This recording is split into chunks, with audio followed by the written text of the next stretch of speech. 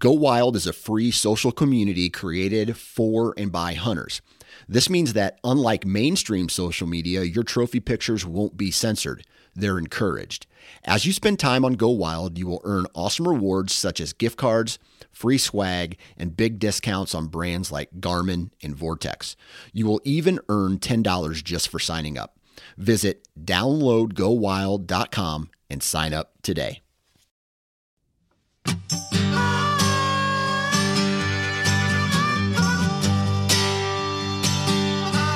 Welcome to the How to Hunt Deer podcast, which is brought to you by Tacticam. This podcast aims to educate those who are interested in becoming deer hunters, brushing up on essential skills, or maybe just adding a few new tactics to the toolkit. Here we cover a variety of topics that are going to help you be more confident and successful in the field while you're hunting deer.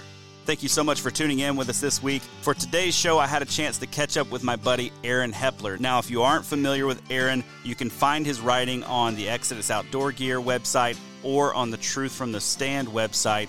He's a hardcore public land hunter in the big woods of PA, so I love getting his take this time of year, not only talking about, hunting those early season deer, but doing things like in-season scouting, how his trail camera strategy helps him get on deer, how he's adjusting to hunting pressure. So we're getting into all of those topics today, as well as covering a bit about his hunting strategy for the rest of the season. Hope you enjoy.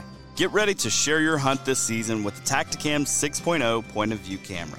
Featuring a built-in 1-inch LCD touchscreen, one-touch operation, weatherproof housing, and mounts to fit any style of hunting, the Tacticam 6.0 is sure to simplify the self-filming process for you and make sure you have high-quality footage to share with family and friends.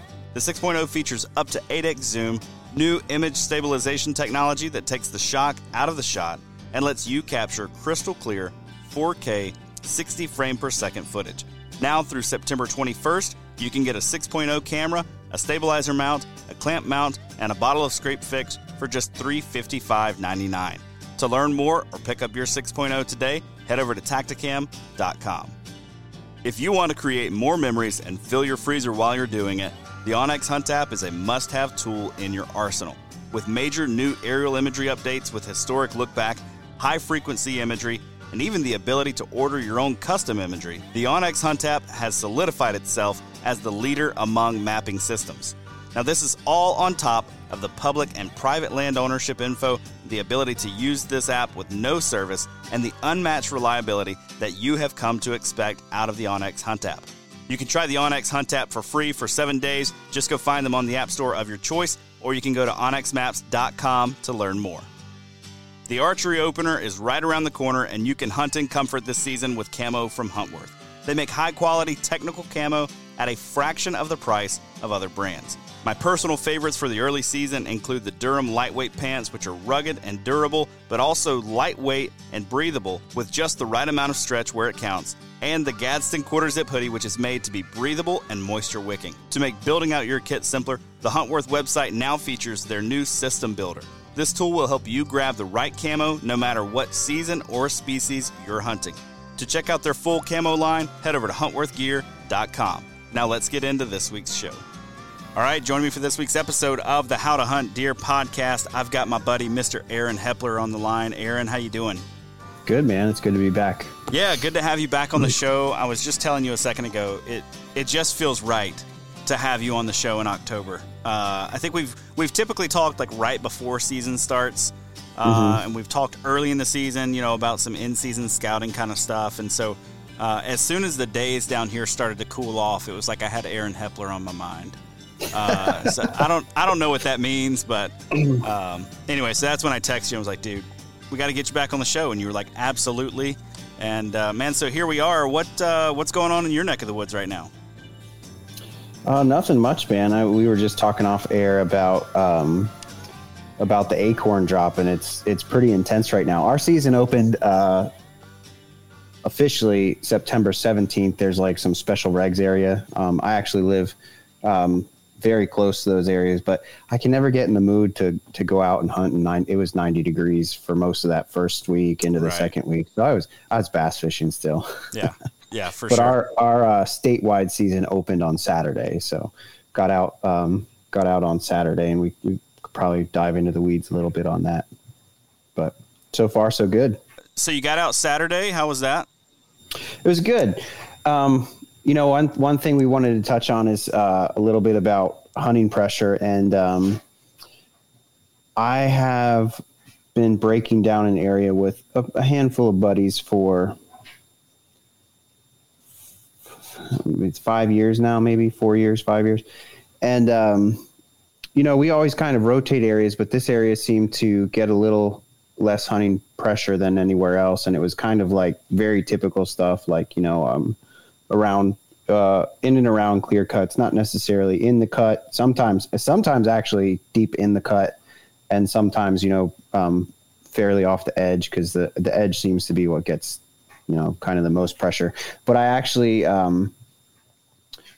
made my long journey into it's far. It's, altogether, biking, hiking, whatever you want to call it, you're in about 4 miles total. Oh, wow. Okay. And I ran into 3 people, and I was mildly irritated. And I told you this, and I said I would save it so we could talk about it. And if you're listening to this, I wouldn't extend apology because I was mildly rude. But you let me climb half the tree. Oh no. So oh no. I had we have a solid 10-pointer. I'm sure he's close to Pope, if not maybe a little over. He's perfect. He's perfectly symmetrical, and his main beam's almost touching the front. I think I sent you videos of him like losing his velvet and stuff. Right. We got pictures of him on 4 different cameras over half a mile or more. Okay. So he's very regular, but in particular, we had him on a camera pretty far outside a clear cut in the dark and in the cut during the daylight. Now this was in August, so it probably doesn't really matter now. But we had him on the same day. So half an hour apart, he was cruising pretty good. So I had wanted to get inside, like somewhere in between that or in the cut, because I kind of had an idea that maybe he's bedded in the cut. I think he probably won't now, because this is like a typical thing they do is they bed in the cut, but once they start getting hunting pressure, they change completely. They don't really go near that cut at all. So I snuck into the cut. My buddy and I separated. We were hunting together on the first day. We separated. I kind of snuck into the edge of the cut, but I broke out a little sooner than I wanted to. So I was working my way down the edge of the cut into the main point of it that I wanted to be sitting. And I found a tree with some cover, and I heard people talking, but this is near a recreational trail, right?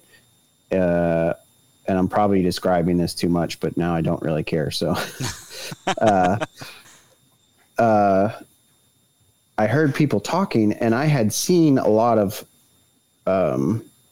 hikers taking this road this opening day. It's kind of a weekend spot, whatever. So I figured, there's just, some hikers moving on that service road or whatever that's close by, and it's whatever. So I took my backpack off, put my saddle on, hung the platform on my back, took all my sticks off, arranged them, put my bow rope on, put the first stick on, climbed up the first stick, put the second stick on, and I started climbing up the second stick, and this guy's like, "Go, hey!" I'm like, "Oh my goodness, you've got to be kidding me!" I look over, and there's 2 dudes. I think they were in a ladder stand. I don't know. I didn't look straight at I don't even know what they looked like. I was just kind of irritated. So I see this guy, and my head is just above leaves that he can see me climbing this tree. And I'm like, "Are you freaking kidding me right now?" How far are we talking? They were like 50 yards away. Okay, so we're close. Yeah, they were close. And I was like, "You have got to be kidding me right now." And I just kind of waved at him, and I climbed, took the sticks down, quick, put them in my pack. Now I'm like, well, now I know I got to move. So I don't really want to ruin these guys' hunt. Like, they got here before me or whatever. And so I quick took my pack down, got everything, and I started walking back towards the service road, which was past, like I basically had to walk right past them. And I kind of was like angling towards it, and he's all, as I'm walking out, he's like, hey. I'm like, could you just shut up? Like I was just thinking in my head, dude, just shut up. And he's like, hey, just so you know, there's another guy down that way. And I'm like, okay, well, I'm not going that way. I'm going back out to the road. Thanks. And he was like, well, I'm just letting you know. And I'm like, thanks. I was so mad, dude. I was like, and I wasn't mad because they were there. Like, it's public land. Like, they have every right to be there. Right. I shouldn't have been rude. I was just like, man, why do you let me climb the freaking tree? Yeah. Yeah. Give me a whistle beforehand or something. Yeah. Cause I was like, you know, taking my time, being quiet, trying to find the right tree. I don't know if they saw me before that and I didn't hear them say anything or what, like, you know, maybe they were trying to get my attention. I don't know. But,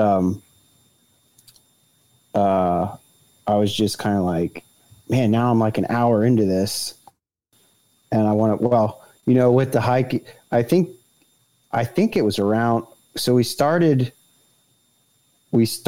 heading in at 12:30, and I think it was 2:30 when that guy whistled at me to get down. So I was like, oh no, like, and I know it's still really early, but you know, we wanted to be in there and let things settle down or whatever. It's first day, and you take your time because it's so far, and you know you're going to sweat a lot and all that kind of stuff.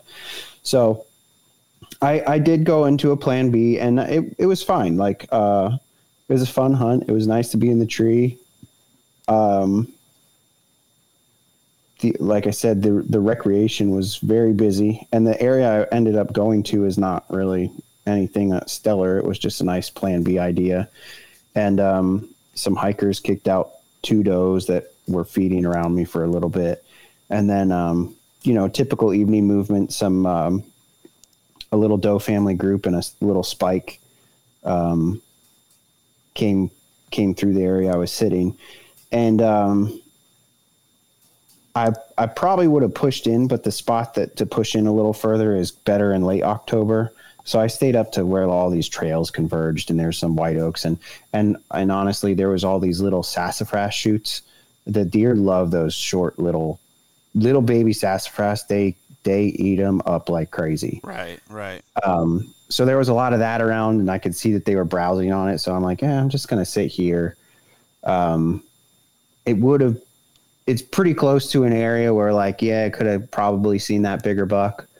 But I saw then, so these, I think it was three does and a spike, and they were eating, like licking the base of my tree. Oh my gosh. I could send you a video, but that, I don't know how old that doe was. I don't know how to age a doe on the hoof, you know, without, like, you know, I know you can't age deer by antlers or whatever, but you get a bit like an idea that a 10-pointer is not a year-old deer on this public land, you know, like this doe, like her legs, like I couldn't fit my hand around, you know, around the bases of them. So she was old. And she was a little like on edge, but she was one eating, like literally at the base. I could have spit on her just straight down. Like she was eating sassafras at the base of my tree with a little fawn with spots still. So that was cool. You know, it's kind of fun. Yeah. Yeah, man. So we typically think about adjusting the hunting pressure as kind of like a game planning decision. So we're like, we're doing that in the postseason. Like we're looking where the hunter sign was last year and we're adjusting, or we're driving the roads and we're seeing what parking lots are full. So we're adjusting, or, you know, that kind of thing. You don't often think about being the guy that walks underneath somebody's tree stand. Like you think about other people doing that to you all the time. I know I do. Yeah. I mean, I run into that, but like, you don't think about when you're the one that's in that situation. Now you're flustered. Now you got to make a good call. You got to figure something else out. And with a spot like you're talking about, your mobility is limited. Like, it's not just, let me go hop back in the truck and drive down the road to the next access point. It's, I mean, that's a significant commitment to get 4 miles back into somewhere. I don't care what you have. That's a chunk of a way to go. So let's dive into that piece a little bit. I remember last year I was walking out and I walked right underneath I was walking up to a guy and almost underneath him. He waved me off. I'm like, okay, cool. My options were to either walk directly underneath him and just totally blow out the trail that he's trying to hunt on, or turn left or right and go through the thickest, gnarliest, noisiest stuff around. And that's the one that I opted for. It sucked to go through, and I'm sure it ruined his hunt more than me just walking through there would have now looking back. But it was one of those tough things, man. Like I remember just being frazzled by it and just kind of being pretty stressed. So what's going through your head? You walk underneath somebody, you find pressure where you didn't expect it. How are you adjusting? Well, I mean, I guess, from an etiquette standpoint, you're talking about picking a different way. Like once you're in their spot, I don't like, well, you don't really think. You're like, oh, all I got to do is get to this other spot, like you're not really like, and honestly, like where these guys were hunting, there were trails everywhere. I don't know which one they're hunting.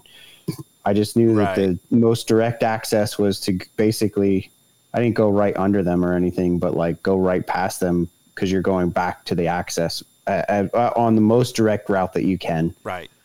You're just trying to get out of there. Yeah. And then, so that's, from an etiquette standpoint, but yeah, like I said, I was like, you're like an hour into this. I think when you're hunting a spot, you should just really, I mean, we live in a world where there aren't really any secrets, Right.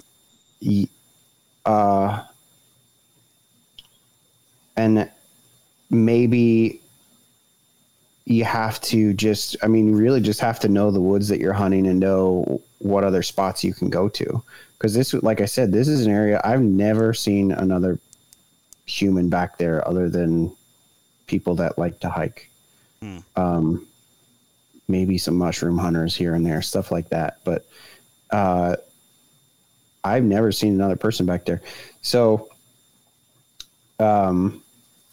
there's a few things that make this place easier, is that like handicap could get access to it and maybe they could drive people back or something like that. But anyway, I think the thing that you got to know is like, hey, this is the time for the in-season scouting stuff. Like, okay, I know I have these 3 areas where I could get easily somewhere between 300 and 500 yards away from that other person, give them their ample room, try to use your best etiquette. Cause like I said, we're all buddies, right? We're all friends in the woods. Like I said, I felt bad for being rude. I shouldn't have been rude. I was frustrated with stuff or whatever, but I've got to say, you were a lot less rude than I thought you were going to tell me about. Like, I mean, what you gave him was, I'm just kind of like, oh, okay. All right. I mean, to me, like, I didn't know where we were going. Like, that was pretty rude. That was pretty rude. That shouldn't have been, cause I probably sounded a lot, I can't make myself sound mad. I was pretty mad, and I think he could tell. Yeah. But again, we're all buddies in the woods, so you have to use etiquette, and then you have to just like be like, hey, where can I go that I'm getting away from this guy? A, so I don't ruin his hunt, and B, so he doesn't ruin mine. I don't know if that guy's a good hunter or not. Maybe he is, maybe he's not. He's all the way back there, so he likes to put work in. Right. So there's that part of it. And then if he's hunting in a spot that I know about, he probably knows about the deer that I know about. So we're all probably hunting the same, big buck or whatever. There's not as many this year, but there's a couple good ones. And like I said, to one in particular, but I think the thing that you got to know is when you're going to those other spots, if they were your plan B, you got to pick up on subtle cues. Like I said, the deer were browsing a lot on sassafras. Like, actually, the spot that I ended up sitting in, when I climbed up, I was like, that was dumb. There's not one acorn tree around here, and the whole place is raining acorns. And there's not one in here. But there was a lot of, like, the trails were being used, and there was a lot of sassafras shoots that were being chewed on. So, and I didn't see a big buck, but like I saw 6 does that were eating in the area that I was sitting in. And right. You can't really say that's a bad thing. So yeah, for sure. So let's talk about that then. You mentioned that there maybe aren't as many deer in there as there have been in previous years. I'm guessing a lot of that is going to be trail cam data. What do you think is contributing to that? Do you think that maybe there's just been more off-season pressure? I mean, if these guys are back in there on opening day, they've been there before, probably in there beating it up during the summer. So, yeah. What do you think has led to a drop in the deer? Do you think that you're on deer just like you have been in the past and they're just more spread out? Do you think that maybe you're just not quite on the X? What do you think is going on? I think it's a little bit of both. I think a lot of times when you have a camera that lights up all the time and it's year after year, and then one year it doesn't, it's probably because somebody's in there. Yeah. Like, or something like maybe a group of coyotes moved in the area. I know one area we hunted, there was some bobcats and they seemed to like move out when the bobcats were in there, like that kind of thing. But, I think a lot of times it ends up being hunting pressure and you find it out later. Like either the guy walks in front of your camera or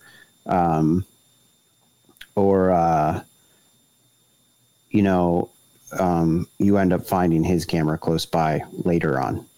And I think that tends to be one of the things, but this year is different because we've had a lot of acorns in the past. Like I think maybe 3 years ago we had a decent acorn crop and most of it was like chestnut oaks. So it was not, but this year I'm telling you, it doesn't matter what kind of oak tree you walk under, there is acorns absolutely everywhere. It's like walking on marbles. Like they're just everywhere. So I don't think bucks really have to move very far. And they haven't, because they started dropping in August. There's a lot of greenery, like you got to think the clear cut is 1 year older, so there's a lot thicker and there's plenty of stuff growing in the edges. They don't really have to move. So I think they are spread out. And the other thing that's messing me up that I've been talking to one of my hunting buddies about is that, like, man, there are a lot of bucks that look really similar this year, and you have to really stare at them to figure it out. Cause there's a really nice 9-pointer that looks almost identical to the 10-pointer, but he's got so when you see him like from a side profile, you're like, oh, it's that 10-pointer. But then you realize like, oh, that G4 on that side's a lot longer. And then you realize, oh, he doesn't have a 4 on the other side. So, but there's a lot of that. So interesting. Yeah. So there's a lot of like very similar frames, like very close genetics. I think they kind of stick to the same areas. And I think we have maybe 2 of the same bucks that we had on last year that that could be it. But they're just, most of them are typical frames. So it's just hard to tell. Right. What about overall deer numbers? Like, are you seeing same number of does, or is it, even same number of bucks, just not as mature? Right. There are way more does. Ah, okay. Probably a little bit smaller than normal. Interesting. But there seem to be way more does, and I wouldn't say way less bucks, but there are a lot more smaller bucks than bigger. Like last year, we barely had any bucks that were like 1 year old, like Forky, Spike. We barely had any of that. Okay. This year, there's a lot more of those and a lot less mature bucks. Interesting. Mature, I'm talking like, 3 and older. There's a couple of 2-year-olds.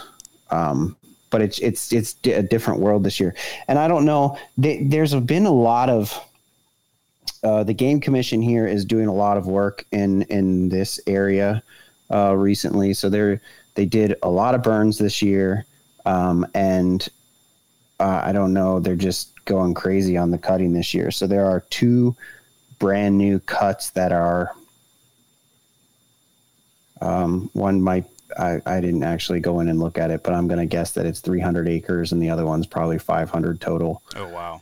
Now they're not necessarily, they're spread out from this, but they're in walking distance. Like they're not really that far. As the crow flies, or my wife hates when I say that, but as the crow flies, they're not that far. You ever take your wife on a scouting mission and say, well, as the crow flies? I've done that a few times. I don't take her out anymore. Oh, that's a good idea. No, we discovered very early on, she will go sit in a stand with me and enjoy it. Scouting, she hates, because I'll get to a spot and I will just stand there for 20 minutes. Yeah, 25 minutes. My wife is she's a very athletic person. She played some serious sports. But she, when we're like on a hike, she wants to keep moving. And if I stop to like look at buck rubs and stuff, she's like, okay, now I got to like work my heart rate back up, so I can take her on a nice, like woodsy hike, and she loves that. But the scouting, she's like, you go ahead, you enjoy your time there. Yeah. Oh dude, we're in the same boat. I used to take my wife, hanging stands with me. Yeah, I did that too. I was the dummy. I would lug in. Dude, I would literally lug in public land in Alabama, a double man ladder stand. I'd make 2 trips. One trip with the thing on my back, the next trip with all the ladders. And I would take her in and, trying to find a spot to set it up. But, I mean, it's not like doing a hanging hunt, man. Like, this is stationary. Like, it ain't moving for the year, So I'm like, sitting there trying to figure out the wind, trying to figure out what the thermals are going to do, trying to figure out what's the best direction. Okay, wait, is the sun going to be in my face if I'm looking that way? Doing all the calculations. And she's like, dude, put that freaking thing in the tree and let's go. Like, let's get a move on. So we decided she didn't like that part, and so she doesn't do it anymore. And that's all right. Yeah. That's all good. I think I took my wife to hang stands once. And I think hanging stationary stands isn't really a bad thing. It saves you some time in the morning. Right. Absolutely. And I think that they're best served during the rut, though. Right. Because you can kind of pick out a rut funnel and, be inside 30 yards. Right. Most of the time. And then you're a little less concerned about wind, but you also kind of know what the thermals are going to do, during November. Like, it's going to be cold, and you can guess on you're probably going to have a lot of northwest winds, and when you have fronts, you're going to have northeast winds. So you can do a little bit better at prediction on rut funnels than you can this might be a good stand for an early season deer, especially in like mountain, like hilly country. Yeah. You can really get away with a good rut funnel and a like a lock on stand or a ladder stand or something. The only negative on public land is somebody else could go and sit in it. Right. Or, know that you're hunting there, and why is this guy hunting there, and maybe they can figure out it's a good spot or not, that kind of thing. So hey guys, just want to take a quick minute to let you know that the How to Hunt Deer podcast is brought to you by Tacticam, makers of the best point of view cameras on the market for hunters and anglers. They're on the cutting edge, making user-friendly cameras to help the everyday outdoorsman share your hunt with friends and loved ones. Their new 6.0 camera has a ton of upgraded features this year, but the one I'm most excited about is the new LCD touchscreen. In my mind, that's a total game changer. And one area Tacticam really shines is with their mounts and adapters that are made with the sportsman in mind. If you've tried to film your hunting and fishing excursions in the past, you know how frustrating it can be to get an action camera aimed just right or get it attached to your weapon or in a good spot for a second angle. Well, Tacticam makes all of that a breeze with their line of accessories. This fall, I'll be using their stabilizer mount on my bow with the 6.0 camera and their bendy clamp paired with the 5.0 wide camera for a second angle and to make sure I don't miss any of the action.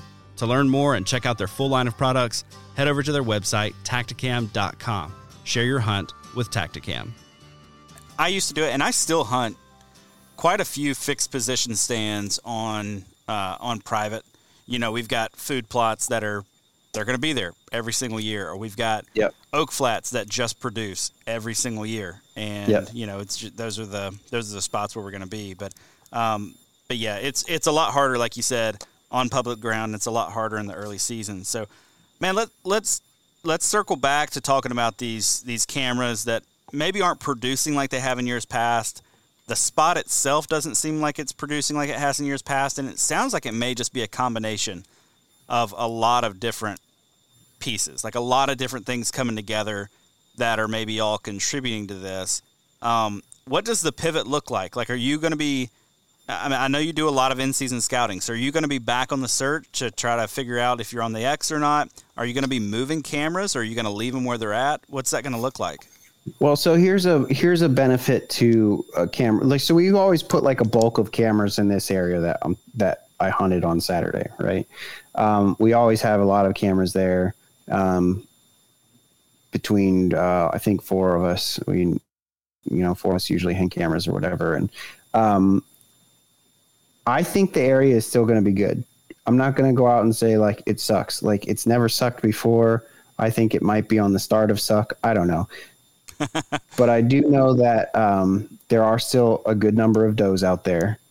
So it's still going to be a player, I think, in that late October, early November.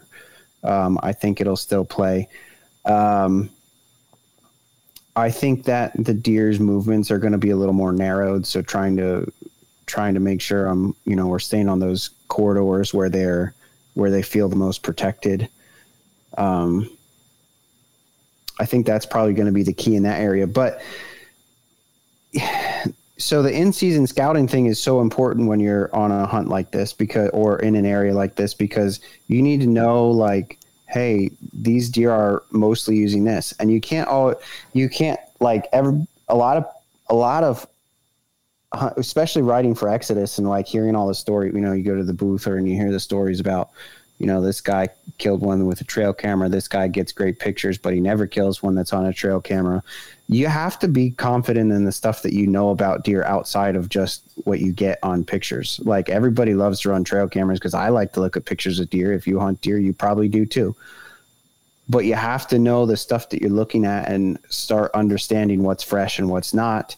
And it's, other than really just going to experience it, it's really hard to describe. Like, I could tell you, like, hey, like, when you find something that's nipped off, like, get down and look at it and see if the top of that thing is green or if it's all dried out and it was nipped a couple weeks ago. Like, are the raspberries that they were eating on all dried up, or are they like little pieces of them chewed up on the ground, stuff like that. What's coming in next is the greenbrier. Do the greenbrier leaves, I know deer like to eat maple leaves too. And, when they're that red hue and they're on the ground, deer vacuum them up because they're sugary, I guess. I don't know, but it's true. Cause there was actually a maple tree that was down where I was hunting and they were eating on the leaves on that. Right.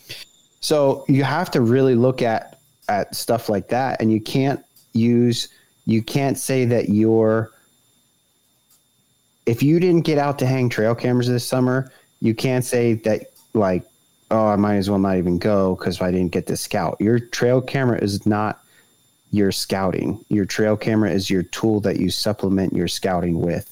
So you have to do the scouting first and continue to do it no matter what you're doing. So if you didn't hang trail cameras, or if your trail cameras aren't telling you what you want, a trail camera that doesn't tell you anything you want just means that the deer are somewhere else. Right. So it's just as valuable. Like, okay, I just need to shift a little bit and find where they do like to be. Yeah. So the advantage to running cameras in a couple areas is that, like, you're going out to check them. So you're kind of like, I don't check mine often. Like, we checked once before the season at the beginning of September. And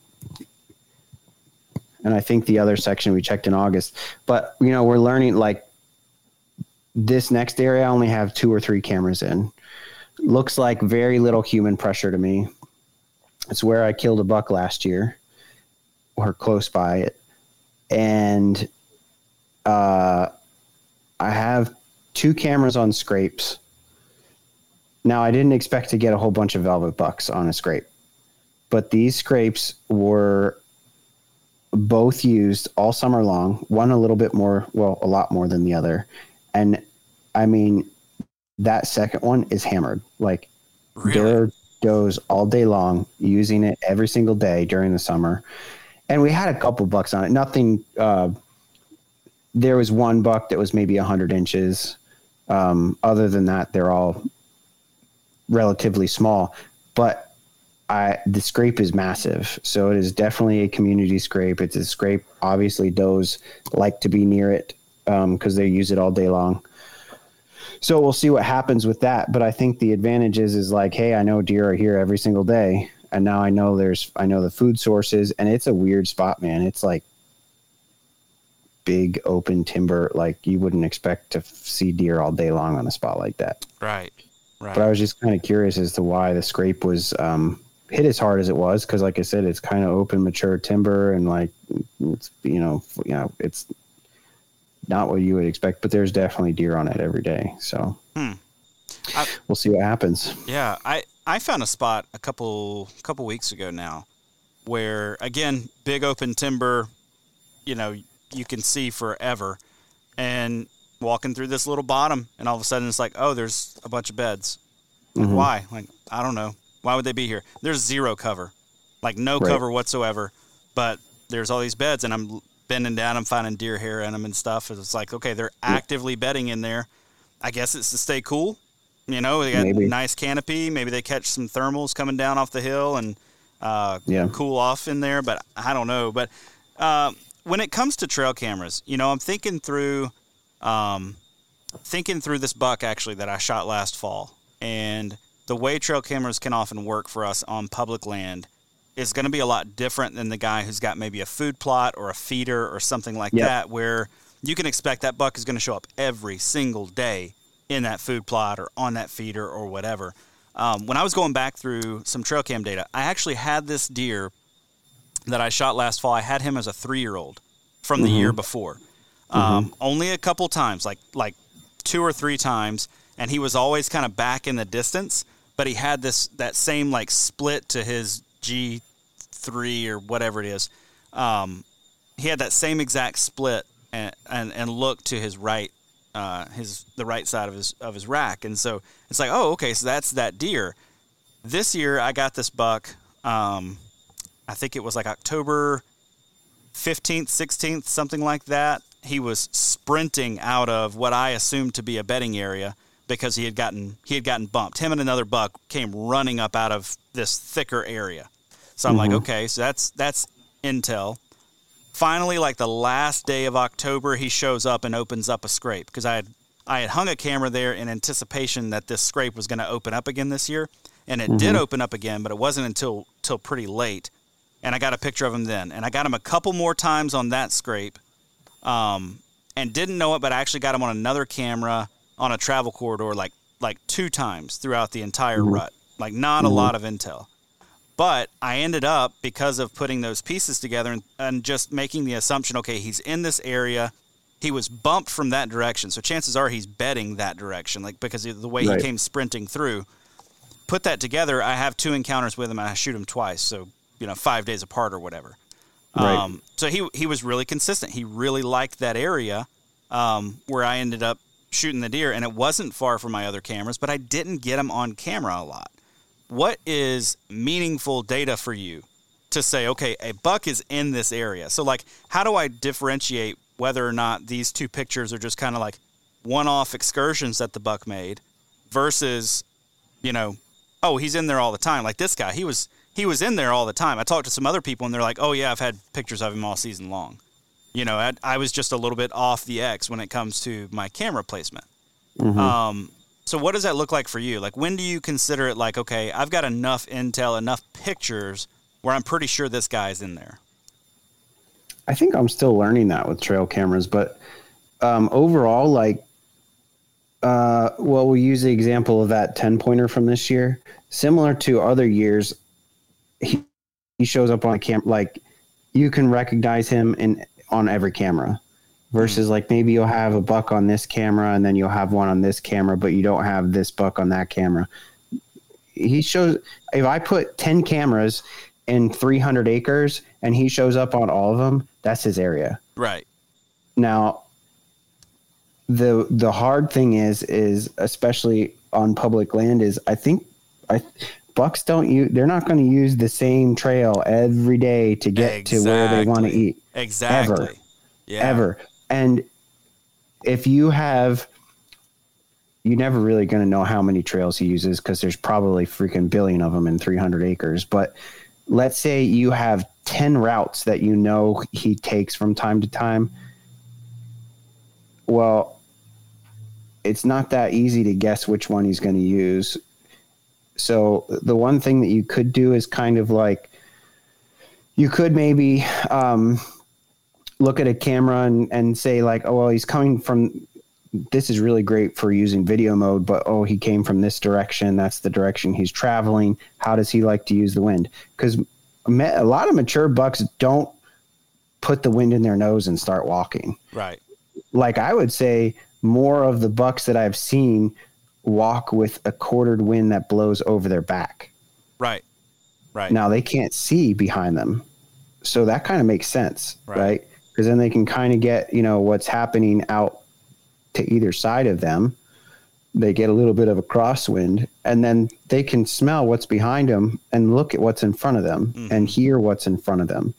So I think that sometimes mature bucks use the wind like that. And I'm not saying all deer do it, because maybe there are some mature bucks that you get a picture of, and every time, if you look at the weather data, that buck had his nose, he was straight into the wind the entire time. But I think that's one way you could kind of predict which route he might take the best. Or at least you can do it by process of elimination. So like these 5, he uses a northwest wind. These 5, he uses a southeast wind, or maybe there's 2, and now you're hunting a north wind and there's only a northeast wind. There's only 2 ways he can use. So now you're like 50-50 on that, Right. So you up your odds there. The other thing is paying attention to cold fronts, and everybody knows that. Like, what is your camera on that would make sense for that buck to go past that area during a cold spell? Whether it be like he's probably going to chase those. Water is always in my strategy with that kind of stuff, with frontal stuff. The first 10-pointer I killed with my bow on public, it was going to be a 20-degree drop from morning temperatures. So it was significant, but it was still hot. Like the high for that day, I think, was 55. So like it was still pretty warm for the end of October. And it was it was sunny. It was a sunny day. So it was pretty warm. It got pretty warm later in the day, but the morning was cold. So I'm like, well, I know these deer have just about full blown winter coats now. They're going to start looking for does. And when they look for does during those cold morning hours, because that's like, now they're like getting revved up because the temperature dropped 20 degrees. So now they're out cruising for does. I know it's going to get hot and he's going to want water. So I sat on a water hole, and I didn't even use trail cameras then. I didn't even own one. So the thing about that is you put like a couple pieces that work in your favor. Cause I knew there were like 3 trails that crisscrossed over this, 3 main trails that crisscrossed over this thing. I knew does would probably come by me, which didn't happen. Mostly because a bear was using the water hole in the morning. And, I figured, hey, like if anything makes sense, that kind of makes sense. So you put that kind of stuff together, and it's just like the scrape that I'm saying that I have a camera on that's been used all summer now. If I didn't put a camera on that, I would still hunt that scrape or somewhere near it, because you're using what you see and this evidence that you find. Like if I didn't get a picture of a deer in there, there's a deer in there. Like there's trails, there's poop, there's food, and there's a giant scrape. Why didn't I get a picture on there? I don't know. Maybe the deer is scenting that scrape from far away. I mean, I did get pictures on there, but if you hadn't gotten pictures on it, right? Is the deer skirting your camera? Did they happen to just kind of run past the scrape? Like what tells you that you shouldn't hunt that? The only thing that helps with a camera is a little bit of confidence in that spot, because I know they use it during the day. Because if you would look at this scrape, you would see it and be like, this is a nighttime scrape. Like, it's in the open. Why would a deer, like, there's some terrain going on, you know, that they use cover. They can use the terrain for cover, but otherwise you're kind of like, if I was a deer, I wouldn't use a scrape during the daylight, you know? So there's that kind of thing. But I think that you need to put some pieces together and just say, like if you're not sure what to do, like put all the evidence in your favor. So, you know, now, you know, there's 2 routes that the buck likes to use. We decided for a northeast wind, right? And then you got a scrape close by, you see the fresh snip browse, and you know there's a major food source here, and there's a little bit of water here, and there's a doe family group bedding that's here. Now you got 10 things, and if that other trail is missing a few of those, which one's better? Right. Hunt the one that's got more stuff going on. Yeah. Yeah. Or you could look at it as an opposing thing. Like, if you have a lot of hunting pressure in your area and you're noticing that people are doing the math and putting all those things together, and you feel that the bucks would be more sensitive to that, hunt the one with less. You just have to kind of like weigh that kind of stuff too. Right. Right. What about frequency though? Like let's say you've got a spot with all the sign in the world. Mm-hmm. It's a spot you want to throw a sit at. You just want to confirm, you know, what deer is in the area, what kind of deer is making all this sign or whatever. Maybe it's that kind of in-between sign. You know, it's not a huge scrape, but it's a decent scrape. It's not a huge rub that's real tall with, you know, tick marks on the trees back behind it. It's just an okay rub, you know. And you want to have a little bit better intel. You get a picture of a big buck on there. At what frequency of showing up, or, you know, whether it be daily or every other day or once a week or twice a season, what's the frequency that you're looking for to clue you in? And, you know, because I mean, like we've really been alluding to it this whole time. Trail cameras don't show you everything. It's such a small snippet of what's actually going on out there. So if you make all your decisions by them, you're probably not going to do super well. You're going to end up chasing your tail. But is there a frequency threshold that you're like, okay, this is this dude's home? Like, yeah, he showed up on all 10 cameras, but, you know, did he walk past them all in one night, or did he, you know what I'm saying? Yeah. So I think that, you know, I guess I like to fish too. So in fishing, 3's a pattern. I don't think that in deer hunting all the time, though. I think if I have 3 or 4 cameras that deer is on, or 5 pictures of that deer, I think that gives me confidence that he kind of lives in the area. But it really depends on the picture too, because I think it matters at the time. If all those pictures are at midnight or 3 a.m., you're not close. Right. You're not going to kill that deer there.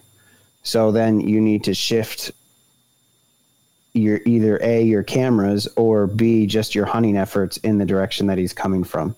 If it's already the season, like if you're doing this preseason and now we're already in the season, just shift your hunting efforts. Don't waste time moving your cameras. You're going to do more harm than good that way, just because, like, if you know the direction he's coming from, now you've been clued into it, just go hunt it. Right. Like, take a camera with you when you go hunt and hang it in there and see if you were right. Because every time you're right, it's going to make you feel better for the next year. Mm-hmm. But I think the important thing is inside shooting light. And then so I would say at least 3 pictures inside shooting light. And then if the other, let's say we're doing 5, the other 2 pictures are somewhere within an hour on either end of shooting light, you're pretty close.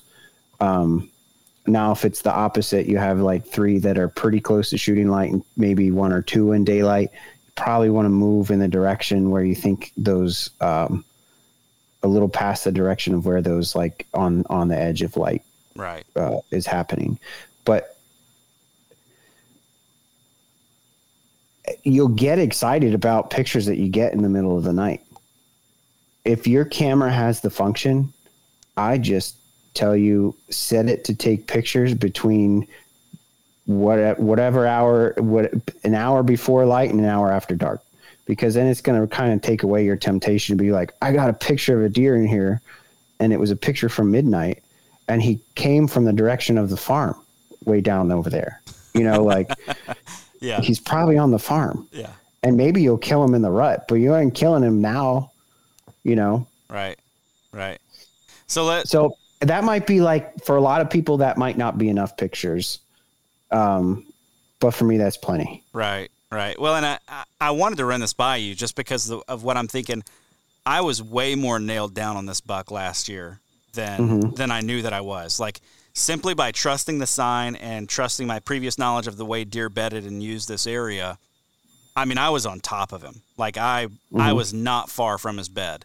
And he was acting weird for it to be the rut. Like, in all honesty, he was not up and, cruising during the day or anything like that. I think both times I shot him, I think he had just gotten out of his bed.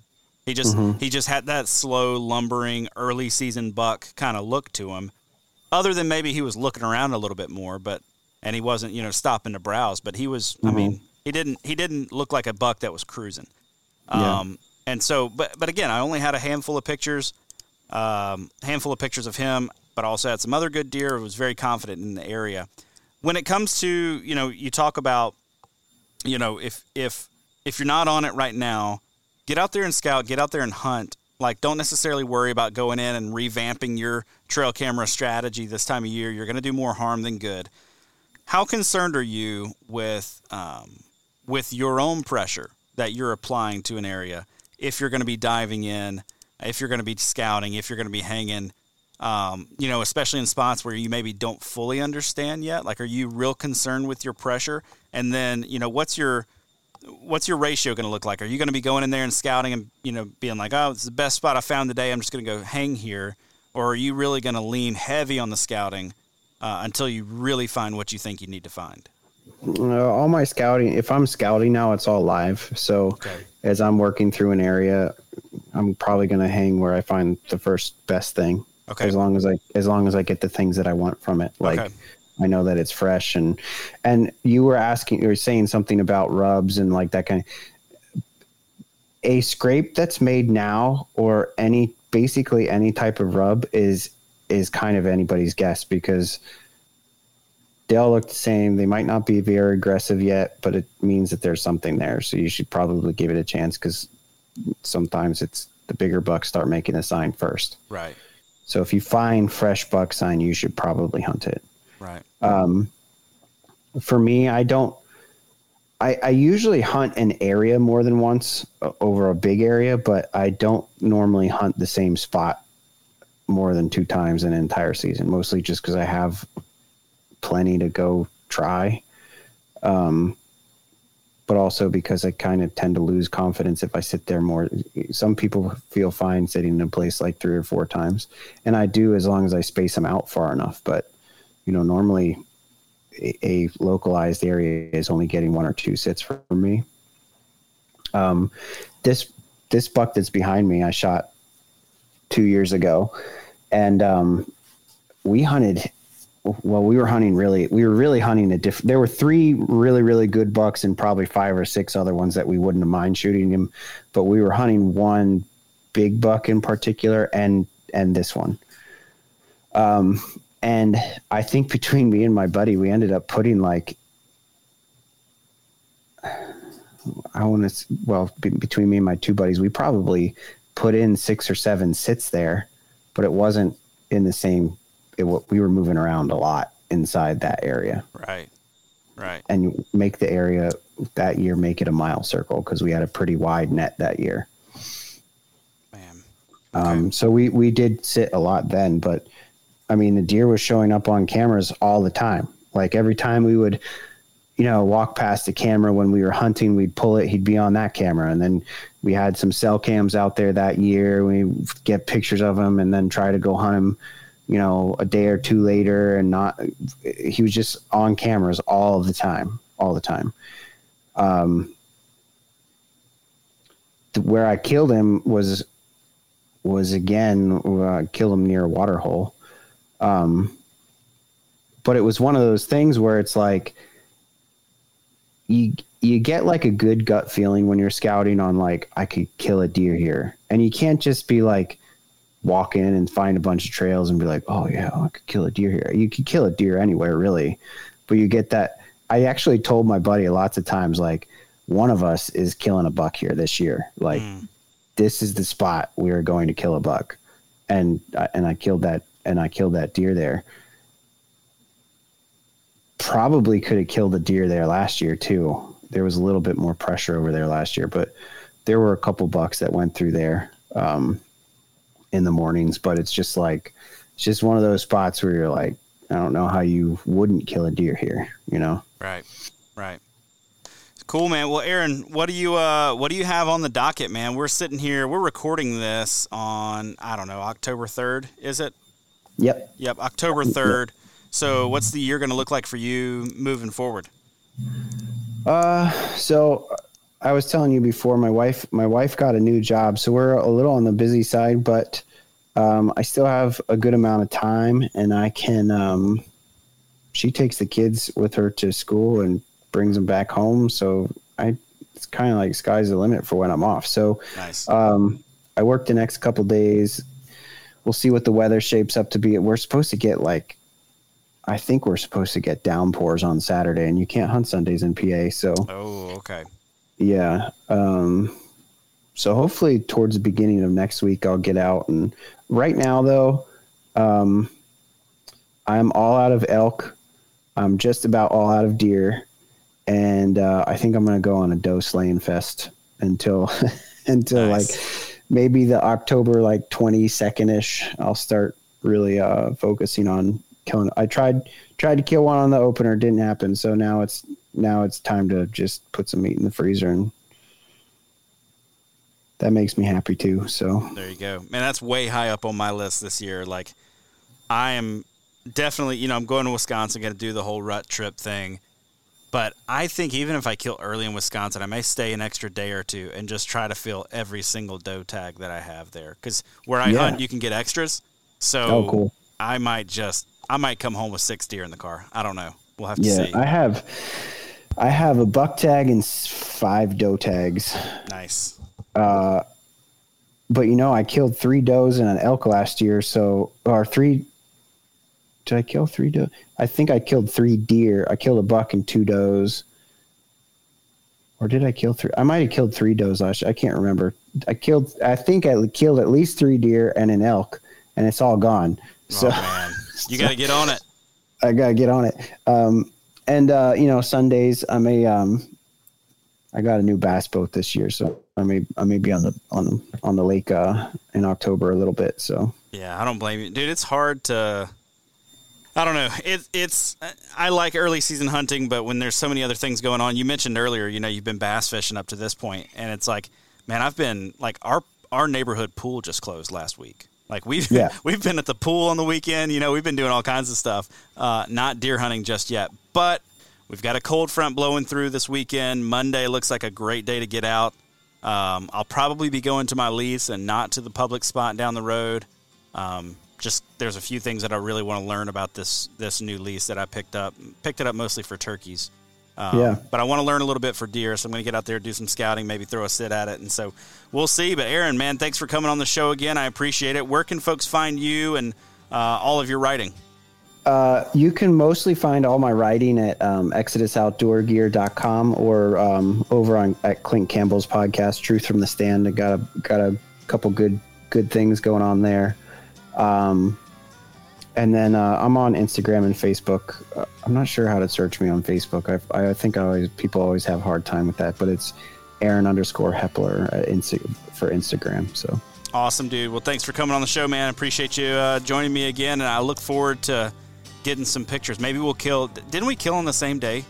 We did. We killed on the same day last year. Maybe we'll kill the same day again this year. That'd be pretty sweet. That'd be pretty sweet. Yeah. Cool. All right, buddy. Have a good one. Yeah. I'll talk to you. That's all for this week's episode. As always, thank you so much for tuning in. If you dig this show, be sure to subscribe to this podcast wherever it is that you get your podcasts. If you could leave us a 5-star review, I would very much appreciate that. While you're at it, you can follow along with my outdoor adventures on Instagram at How to Hunt Deer. That's also the best way to get a hold of me, suggest topics that you want to hear, guests you want to hear from, or questions that you'd like me to explore on the show.